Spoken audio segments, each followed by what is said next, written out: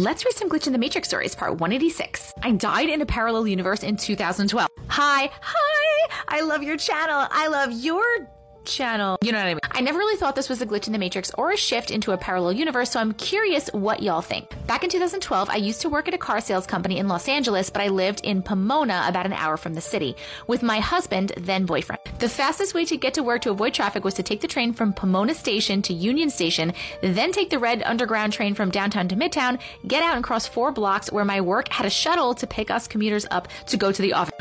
I did this route every day. One particular day, I was running late, so when I got to the street where my shuttle was, I did a quick look before crossing the street. The shuttle was always parked 200 feet behind a stop sign, so I would cross in front of the stop sign, as I always do. When I looked to see if it was safe to cross, I saw a car in the far distance, and it seemed far enough away that I would be able to safely cross, since it would have had to slow down to stop at the stop sign.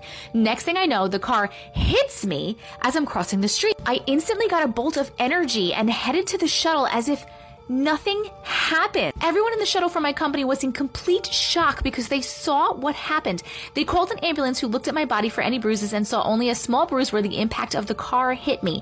I ended up calling my husband, boyfriend, to come pick me up, and he took me to the ER where they confirmed that I had no internal bleeding and I was completely fine. They sent me home with some painkillers if I needed it. The same night, my husband and I got into a car and drove to our friend's birthday party 2 hours away. I still to this day remember how nonchalantly I got up after being hit.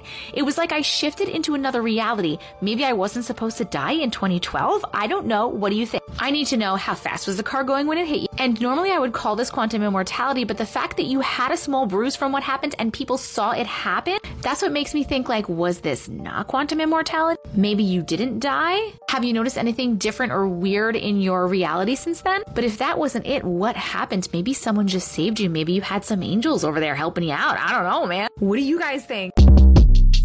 Short Cast Club